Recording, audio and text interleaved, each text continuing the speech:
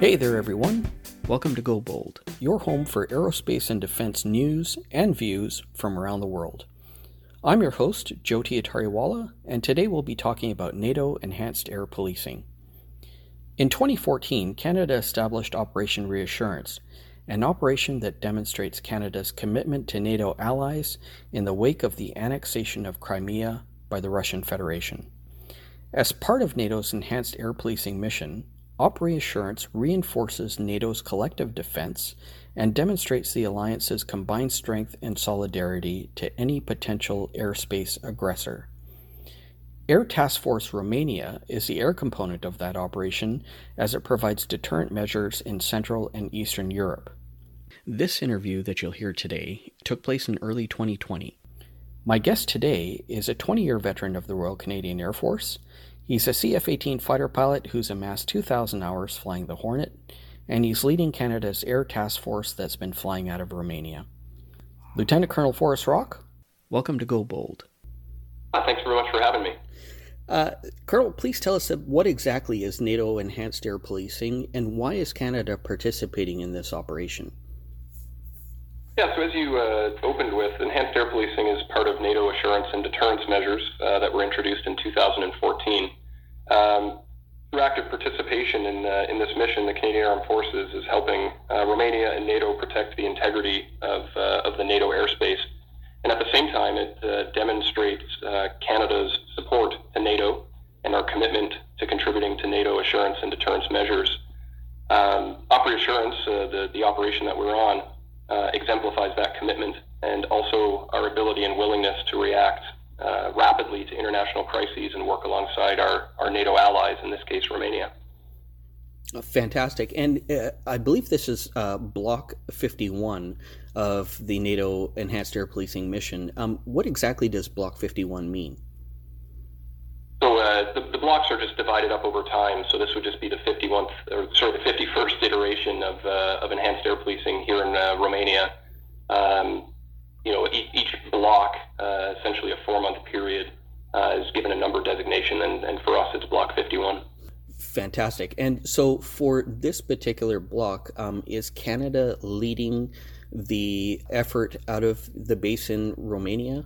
Because to my understanding, usually there's two, a primary and a secondary participant at each base. And I'm not sure if that's the same for Romania or if it's just solely Canada there. Not necessarily, no. So the Romanians are actually the primary response for all air policing in the Romanian area of operations. Enhanced air policing is really an enhancement to that mission. So, the Romanians are wholly capable of doing this mission, but NATO deploys forces to various locations to enhance it. So that is our role here. While Romania maintains an alert posture, 365 days a year, 24 hours a day, similar to what we do in Canada under the NORAD mission. Here, we're just augmenting that capability for them. Fantastic. So I'm sure planning starts months before deployment. Please talk to me about the process to deploy jets from Canada to the Baltic region. Where were the jets deploying from, and what kind of logistics are involved? Absolutely. It's definitely not something you do at the drop of a hat. It does take quite a bit of time and effort, both on the resource and personnel side to deploy forces anywhere in the world. So for us, the main planning began in March. We had been identified as the lead unit, 401 Tactical Fighter Squadron out of Cold Lake, as the lead unit for this particular mission, or for Block 51, as it were, with the main planning effort starting in March, as I said. So, in March, we sat down, started looking at our TO&E, or what would be sort of the personnel requirement to conduct the mission, and looking, of course, at the logistics requirements as well. Now, this being the third time that we've deployed to this particular airbase and operated from here, there was obviously a lot of lessons that we could learn from the previous years. So some of these planning activities take less time than others, but at the end of the day, each task force is unique. So it does still require a certain amount of rigor and time to figure out exactly what requirements are needed for the mission. Once those are defined, of course, it's quite the distance to travel from Canada to Romania, and you do require a certain amount of very specific equipment to support flying operations.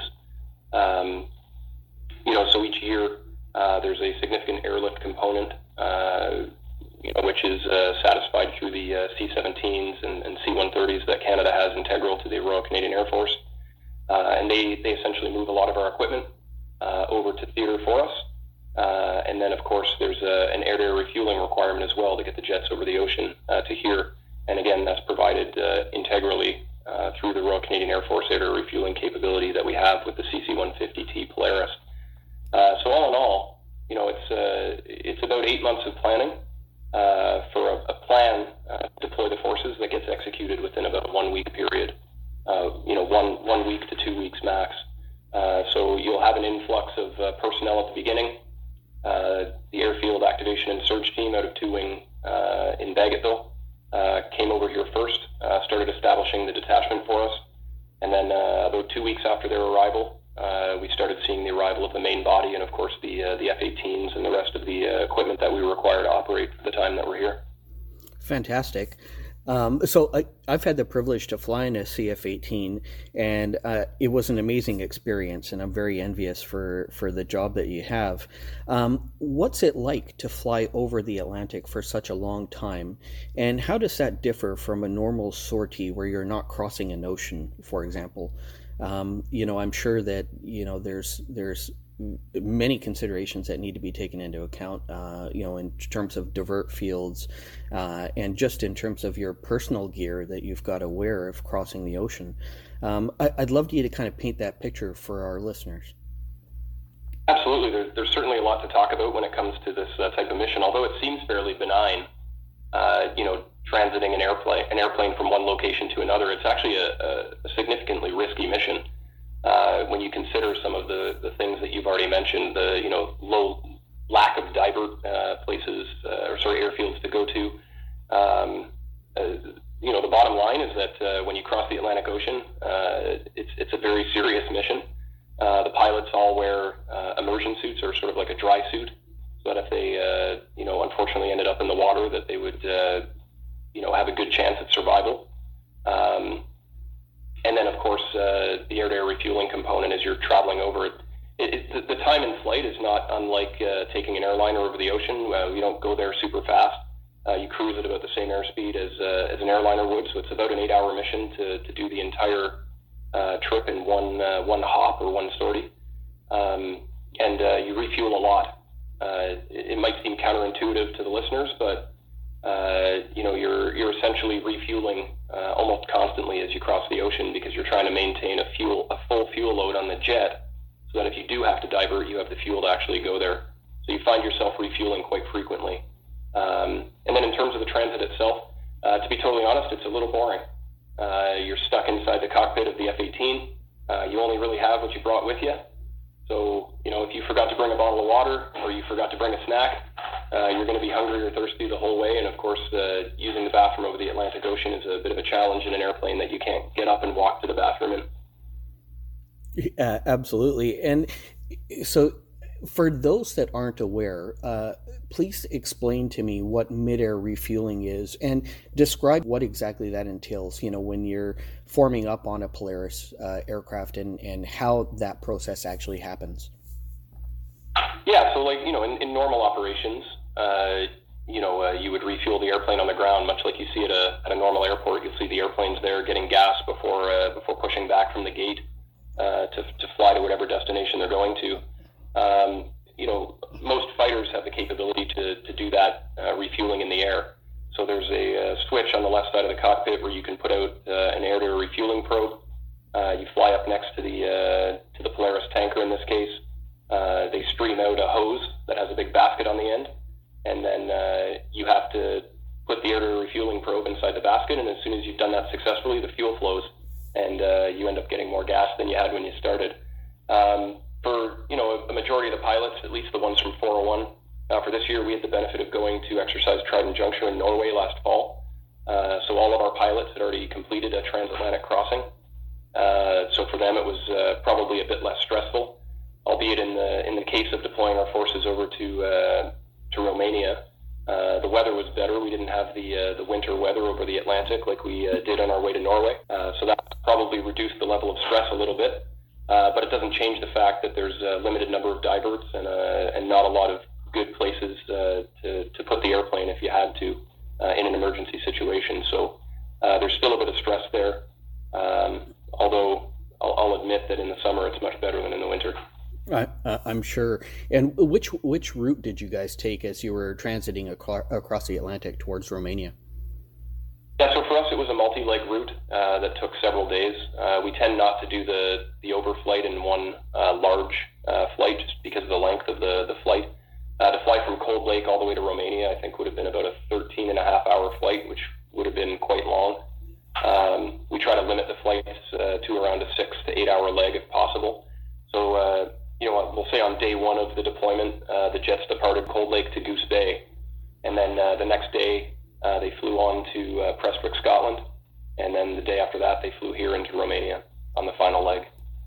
Fantastic. And how were the aircraft configured? I'm aware, as I'm sure many of our readers are, that the CF-18 can have external fuel tanks. So I'd imagine you guys are maximized for that.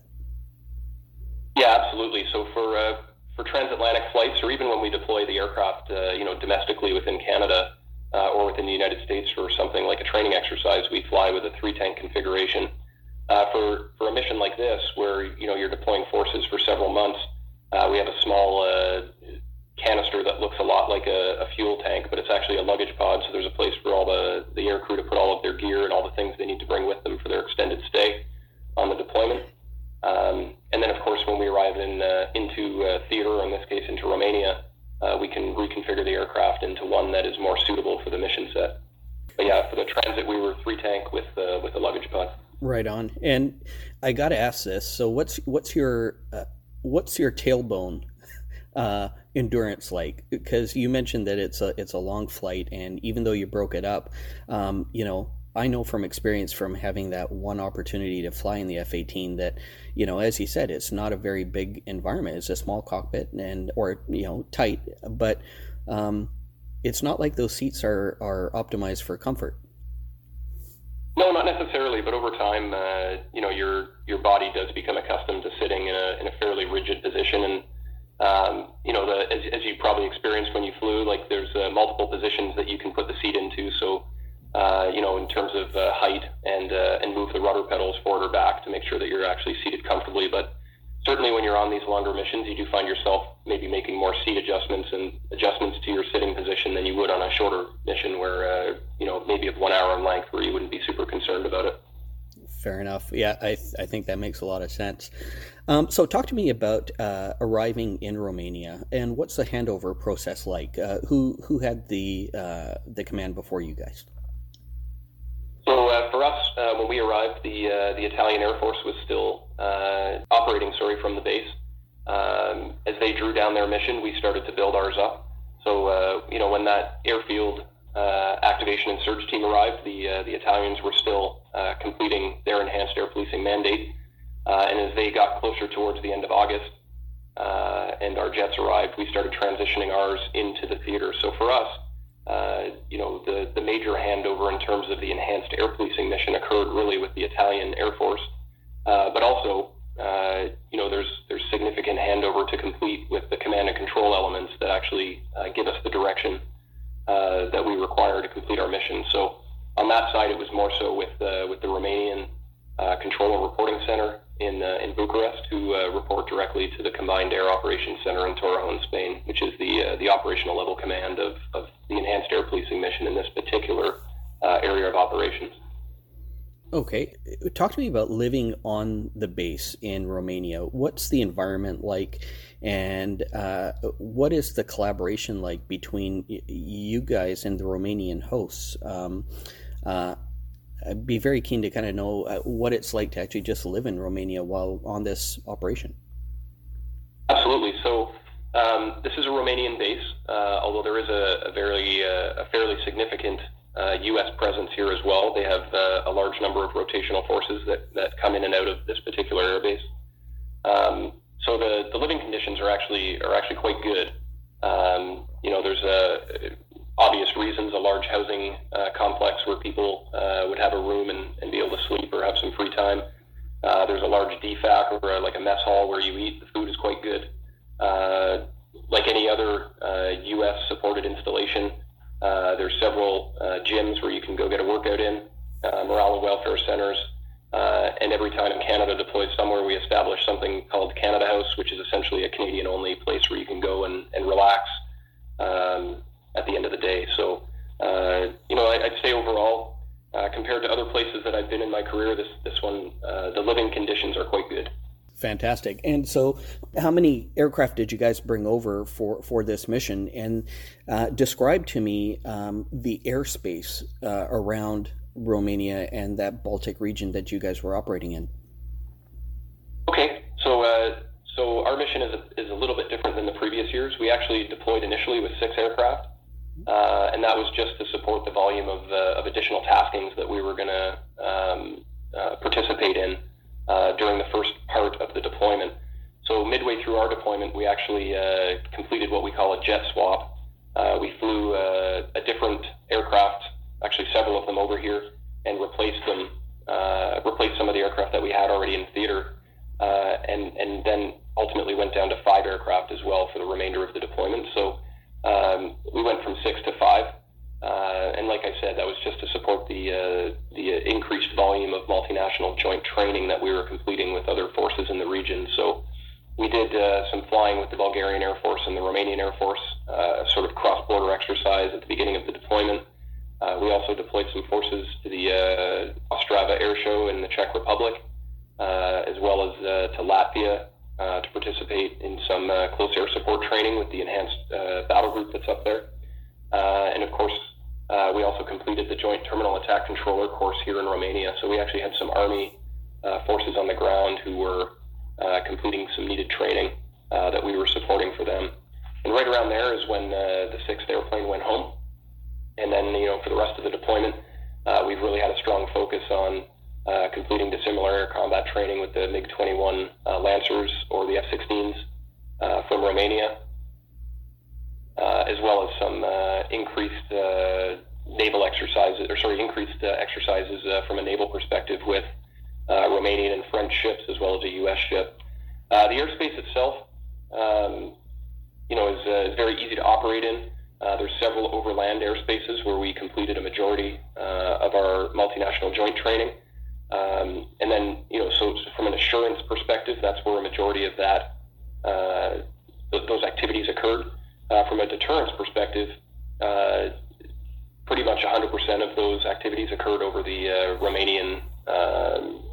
within the Romanian flight information region, which extends to about 84 miles off the coast of Romania. And that's where, we would see any of these, the intercepts or taskings from the operational headquarters when we're actually conducting the deterrence component of enhanced air policing. Do you guys have many divert airfields around there? I would imagine there's probably quite a few. Yeah, there are. There's a good handful of them, and they're all quite close. So, there isn't a requirement here to hold a tremendous amount of divert gas. There's a lot of very close options, and it seems that in the 4 months we were here, we always had a totally suitable alternate to use if we required one. Oh, that's fantastic. And so describe to me how the aircraft were configured. And also, I would love to get your thoughts on just flying dissimilar air combat, ACM, air combat maneuvering, because in Canada, I'm sure you would fly, against your own F-18s, one acting as blue and the other one acting as red air, or flying with Top Aces jets. But to fly with other tactical fighters, I'm sure, is an invaluable experience, and I would love for you to kind of share your thoughts about that. Okay. So from a configuration perspective, it varied throughout the deployment. At the beginning of the deployment, the weather in Romania is very favorable, so we actually flew a majority of our missions centerline configuration. Alternates were not, or divert airfields were not really something that we needed for the first, I'd say, 2 months of the deployment. So, being able to fly in a more clean configuration just increases the aircraft's performance and handling. So we opted for that. And as the weather, deteriorated as we got closer to winter and in through the fall months, as the weather sort of started coming in off the Black Sea, we decided that we'd take a 2-tank configuration just to have a bit more gas in case we did have to go to an alternate. For the similar air combat training, I think it's been very beneficial. As I said, we've flown with the Romanian MiG-21 Lancers. We also had an opportunity to fly with some of their F-16s, which was fantastic. In our time here, we also participated in an exercise called Exercise Ramstein Dust, which was like a NATO effort to increase air training within Romania. So we had a NATO AWACS for a couple of days, as well as some ground-based control from NATO. All in all, I would say it was very positive. The interactions with the Romanian pilots have been fantastic, incredibly professional aviators, and it was a real pleasure for us to fly with them. Hey everybody, I'd like to take a quick minute to thank our sponsor, Cubic Mission and Performance Solutions. Cubic plays such an important role in training our allied warfighters that the things that Colonel Rock has been sharing about what it's been like to train and how they hone their skills, it's exactly the type of stuff that Cubic helps allied warfighters with. So, since inventing Air Combat Maneuvering Instrumentation, or ACMI, in the early 1970s, Cubic continues to lead the industry as the world's foremost provider of air combat training systems. So, aircrews from the United States and allied partners, they rely on Cubic systems to prepare for combat missions more effectively and with less risk. So I encourage you to take a look at their website. They're an amazing company and they are a wonderful partner to this podcast. Please visit them at cubic.com. Thanks everybody. Now let's get back to our show. So before we get into the alert taskings and the actual NATO mission, what was the operating tempo like for you guys? How often were you flying prior to actually really delving into the enhanced air policing mission? Yeah, so the mandate actually starts as soon as we arrive. So our mandate to complete enhanced air policing ran from September 1st, 2019 until January 1st, 2020. When the jets arrived at the end of August, we had about a week where we could do some local flying, some familiarization with the airspace and the operating procedures here. Obviously understanding that they're different than they are in Canada or North America. So like I said, about a week of that.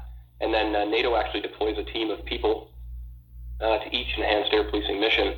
They come in at the beginning and they make sure that the force is capable of following all of the tactics, techniques, and procedures that are required to conduct the mission. And at the end of that 3-day evaluation, they certify you to conduct enhanced air policing under the NATO operational headquarters.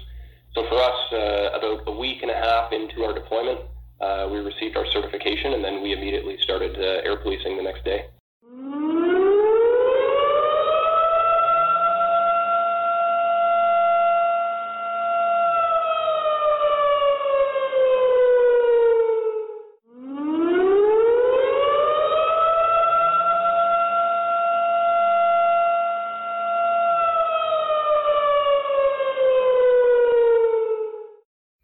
The sound that you just heard is the actual siren that's played at the Romanian base when an alert scramble is given. So paint the picture of how the aircraft are configured in terms of, weapons and loadout.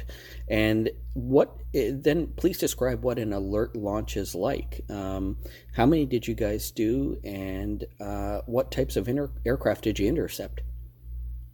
Okay, so in terms of configuration, it was much the same as we discussed previously. At the beginning, even in our QRA configuration, we flew a centerline configuration with AIM-9s and AIM-120s. As the weather got worse, we augmented the fuel capability, the fuel load that we carried by putting in an extra external tank on the aircraft. But we did not change the configuration for the weapons, so still the AIM-9s and still the AIM-120s. And then every aircraft that goes into the QRA is typically outfitted with a sniper targeting pod to help you get longer range visual ID of any aircraft that you might intercept. In terms of how the QRA works, it's much the same as it is in NORAD, albeit the response here is it's not faster, but the reaction is typically a little faster. The distance, obviously, from Romania to Crimea is only 180 miles, and at fighter speeds, that doesn't take a very long time to cover. So for us, we have the forces, just like in Canada. We have resources, so F-18s in the QRA, armed and configured and ready to fly. We have the pilots on standby and all the requisite ground crew and force protection and operational support personnel required to facilitate a rapid launch. Once that launch occurs, we get airborne as fast as possible, and then enter into the airspace to complete whatever mission we've been assigned. So that could be a combat air patrol, something as simple as going to a point and holding and waiting for a follow-on tasking, or it could go right to a visual identification or a shadow tasking where we immediately intercept the aircraft that we have been tasked to identify. So how many aircraft did you guys intercept during your 4-month mission there? I can say that in the time we were here in Romania, we flew 350 sorties and just over 500 hours. Now, not all of that would have gone to just doing intercepts. That includes all of the multinational joint training that we accomplished. But I can say that any time that we were holding the QRA on NATO's behalf here in Romania, and a track of interest popped up in the airspace, we responded within the correct amount of time and completed the mission to 100%. So are you able to share any types of aircraft that you might have intercepted, Colonel? What I can say is that, in Canada, we often see, as we're conducting Northern Sovereignty operations under NORAD, we often see, longer range aircraft, things like, the Bear bombers, Blackjacks, things like that. Here, just based on the proximity to the Crimean Peninsula, a majority of the aircraft that we actually see are not those longer range strategic type assets. They're more tactical level assets. That's not necessarily to say that they're all fighters. There are, a large number of different types of aircraft that are stationed on the Crimean Peninsula, ranging from Su-24s to B-12 males to flankers to IL-38 Mays. There's a wide range of aircraft that the Russians could fly in close proximity to the Romanian airspace that we could be tasked to intercept. So what types of aircraft did you intercept? And more specifically, I would like to know your thoughts as a pilot of closing in on Russian aircraft. What's that like? Yeah, so in all the time that we were holding, the QRA here in Romania, we had approximately 15 reactions to tracks of interest in the Romanian FIR. Of those 15 reactions, because all of them don't necessarily result in a scramble and an intercept, we had 5 total times where we intercepted or shadowed. Intercept is a pretty broad term. Intercept could be taken to mean visual identification. It could be taken to mean shadow as well. So I'd say 5 times we completed intercepts with what I said in mind, and a majority of those were against Su-24 fencers, and with 1 intercept against a B-12 male. Fantastic. And as a pilot, describe to me the process of coming in to shadow one of those aircraft. Is there a particular mission or intercept that stands out in your mind? And talk me through the process of getting vectored in towards a position where you would shadow an aircraft like that. Yeah. Okay. So as I said, it's a very fast reaction, especially with the peninsula being so close to Romania. Typically, as soon as the jets are airborne, and under control of the CRC in Bucharest, they're immediately vectored towards an intercept point, so that they can facilitate, whether it's a visual identification or a shadow of the aircraft. Visual identification, I think, it speaks for itself. You fly in close to it and visually identify it. And then for a shadow mission, you don't necessarily fly in as close. You use the other onboard systems that you have, such as the sniper targeting pod, to identify what type of aircraft that is, but you remain more covert, or perhaps even overt, but you don't get as close. I'd say a majority of the missions that we completed here were more shadow, although we did do one visual identification against the B-12 male, and I'd say that one was, although it was a B-12 male, it was probably one of the more exciting ones, given that it was our first intercept of the deployment. The pilots that conducted it had never completed an intercept like that in their lives. So for them, it was very exciting to go out and actually intercept another aircraft, identify it, and then hand it off to the follow-on QRA that intercepted it after. Fantastic. And what was that response like, when you came in closer to the male, and, how was the Russian response like in terms of, once they realized that you guys were there? So it didn't seem to change when the pilots did intercept the aircraft. It just continued on its flight path. It was flowing south, and eventually it got to the Bulgarian flight information region, and then it just crossed over and continued. There was no indication to us at the time that they were aware that we were actually there. We ended up staying still quite a bit away from them, but got in close enough to visually identify it. Fantastic. How did the jets perform in terms of availability, and what's maintenance like for the F-18? Yeah, the jets held up very well. It's probably not a surprise to anybody listening, but aircraft do break. They're complicated machines with a lot of systems and subsystems, and often you'll have something break. The big challenge with maintaining good serviceability on a deployed operation is typically your parts supply chain. So we do deploy over on any operation that we participate in with a large volume of parts and the required consumables to make sure that we can operate. But of course, to take one of every single thing that could break would not be possible. And often, if you have a complicated aircraft snag or a complicated unserviceability, you may not have all the tools required to actually complete the work, or the parts required to complete that work.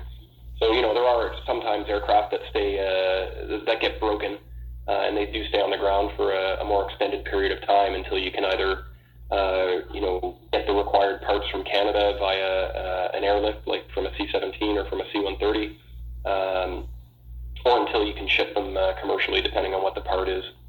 So, sometimes aircraft are broken for an extended period of time. Sometimes the aircraft lands, it's unserviceable, and within, an hour to 2 hours, it's fixed again and back on the line. The maintenance personnel that we have are absolutely fantastic. A lot of experience within the maintenance detachment here, and they were able to rectify any problems that we had in very short order, save for those that required additional support from Canada. Fantastic. And I have to ask this just purely out of curiosity. Are any of the jets that you guys brought out, were any of them the quote-unquote new Australian F-18s that have been converted over to CF-18 configuration? No, for the aircraft that we deployed to Romania, they're all original lot Hornets that Canada purchased. And that's not to say that we couldn't have deployed the newer aircraft. It's just that 401 Squadron has not been assigned any of them yet. So all of our aircraft are still the Canadian ones. Ah, gotcha. Okay. So who did you hand over to, and when are the Canadian jets repatriating to Canada? And will that just be a reverse course of the flight path that you took to get out to Romania? Yeah, so for us, there is no handover. Essentially we hand the entire mission back to the Romanians. Typically, the first block of each year in this particular area of operations is unfilled, just based on the lower activity that occurs. NATO doesn't view it as a higher priority than the other two blocks that would occur during the year. So the summer block and then the end of summer, fall, winter block that we normally fill.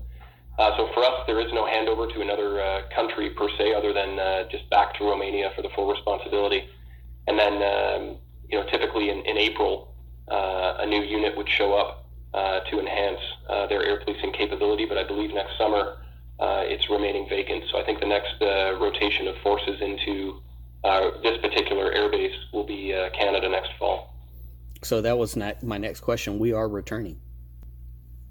Yes, that is the plan right now. We've already committed to the 2020 rotation, and we'll be back here for the same time period next fall. Fantastic. It'll be Block 54, I think. Oh, right on. And do you know which squadron is tasked for that iteration? Yeah, it'll be 433 Squadron out of Bagotville, Quebec. We hope you are enjoying this episode of the Go Bold podcast.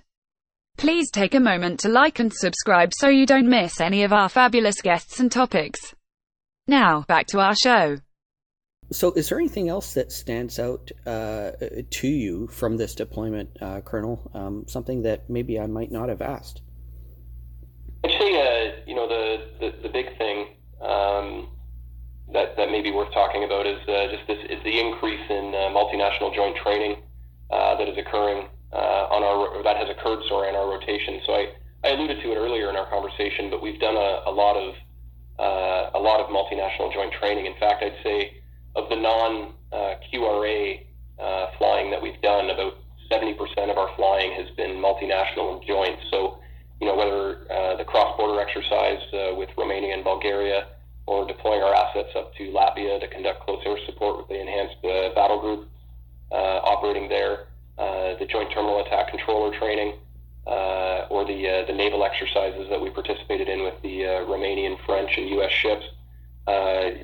We've actually optimized, I think, the use of the assets that we have here in theater to not only conduct the deterrence component of this mission, or the QRA, but at the same time to enhance the assurance component of it, and really demonstrate the ability of NATO to work together seamlessly and with minimal warning and time. The other component of this mission that is one that we're very proud of is the outreach activities that we've completed. So every year since 2017, the task force that's deployed here is, in I'd say typical Canadian fashion, tried to get involved in the local community and help some folks in need. Working at local orphanages, helping with infrastructure projects, things like that. For us, we really tried to step it up a notch on that end and really demonstrate Canadian values and beliefs to our Romanian partners. And we've invested a significant amount of time, all volunteer time from members of the task force, to go to local orphanages, work with the Center for Children with Disabilities in Constanta, to really just improve the quality of life for all of those people. So for us, I think it's a big point of pride. I think we've invested over 200 hours of labor and time with local orphanages and that Center for Children with Disabilities, as well as secured some funding through what's called the Boomers Legacy Fund to purchase some much needed equipment for the Center for Children with Disabilities to help improve the quality of life and care that can be provided to the children that live there.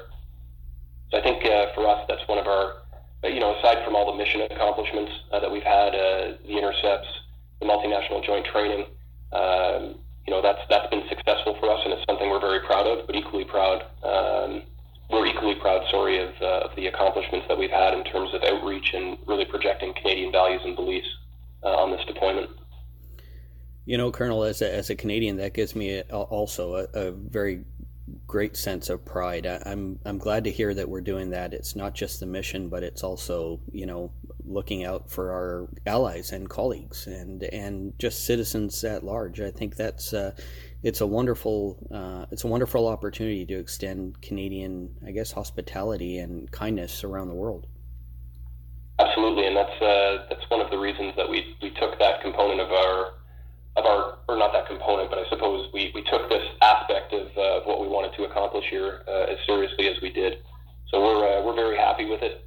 All in all, like I said, about 200 hours of volunteer time for members of the task force, and our most recent estimate is just under $30,000 of money, either donated to local charities through donations from members of the task force, or the funding that we secured from the Boomers Legacy Fund to help out the Center for Children with Disabilities, and also make all the Romanian orphanages around here that we could support have all the kids have a slightly better Christmas. No, it's fantastic. I'm really happy to hear that. So I recall from my visit out to the Baltic region that they're always, or I guess it's typical, to have a symbol of the deployment. So follow-on nations can see, hey, Canada was here during this particular block. What have you guys erected at that base, if anything, to kind of signify this block of NATO enhanced air policing? You're right. At the end of a deployment, often task forces, give something back to the place that they were operating in, something that really puts their stamp on it that they were here. For us, we've done a few things. I mean, notwithstanding all of the things we've done in town, I know that all the orphanages that we've supported in the Center for Children with Disabilities, I know they're very happy with what we've done there, and I'm sure that legacy will live on for quite a while. In terms of what we've put up around the base, we got our mission support element construction engineering folks to make some giant maple leaves. We painted them all red, of course, and embedded a picture of the task force with a task force coin, as well as one of our task force patches on it. And we've probably given out more of those around the base than we needed to, but I have to stop short of saying there's one hanging in every facility here, but there's definitely one in the gym, definitely one in the DFAC, and definitely one over at the Romanian and U.S. headquarters buildings. And then, of course, one mark that sort of stands here permanently because it hasn't been removed because of the recurring nature of this mission is Canada House. So it's a large tent where we do all of our morale and welfare activities. We've done a lot of enhancements to that area. We plan on lending it to the U.S. forces over the next few months while we're not here. But you can't miss that when you drive up to the giant deck that we built with the huge Canada House logo on it. It's almost like Canadian sovereign territory. That's awesome. I love it. I hope one day I'll get the chance to visit and see it for myself. I hope I can come along with you. I've had a good time over here. It's a great place to deploy. Fantastic. Lieutenant Colonel Rock, thank you very much for your time. I hope you have a safe journey home. That was Lieutenant Colonel Rock of the Royal Canadian Air Force speaking to us from Romania. Please check back more often for stories like this from around the world. If you have any comments or questions you'd like answered, any suggestions or any topics you want to hear about, please write to us at goboldthepodcast@gmail.com. Thanks, everyone, and have a great day.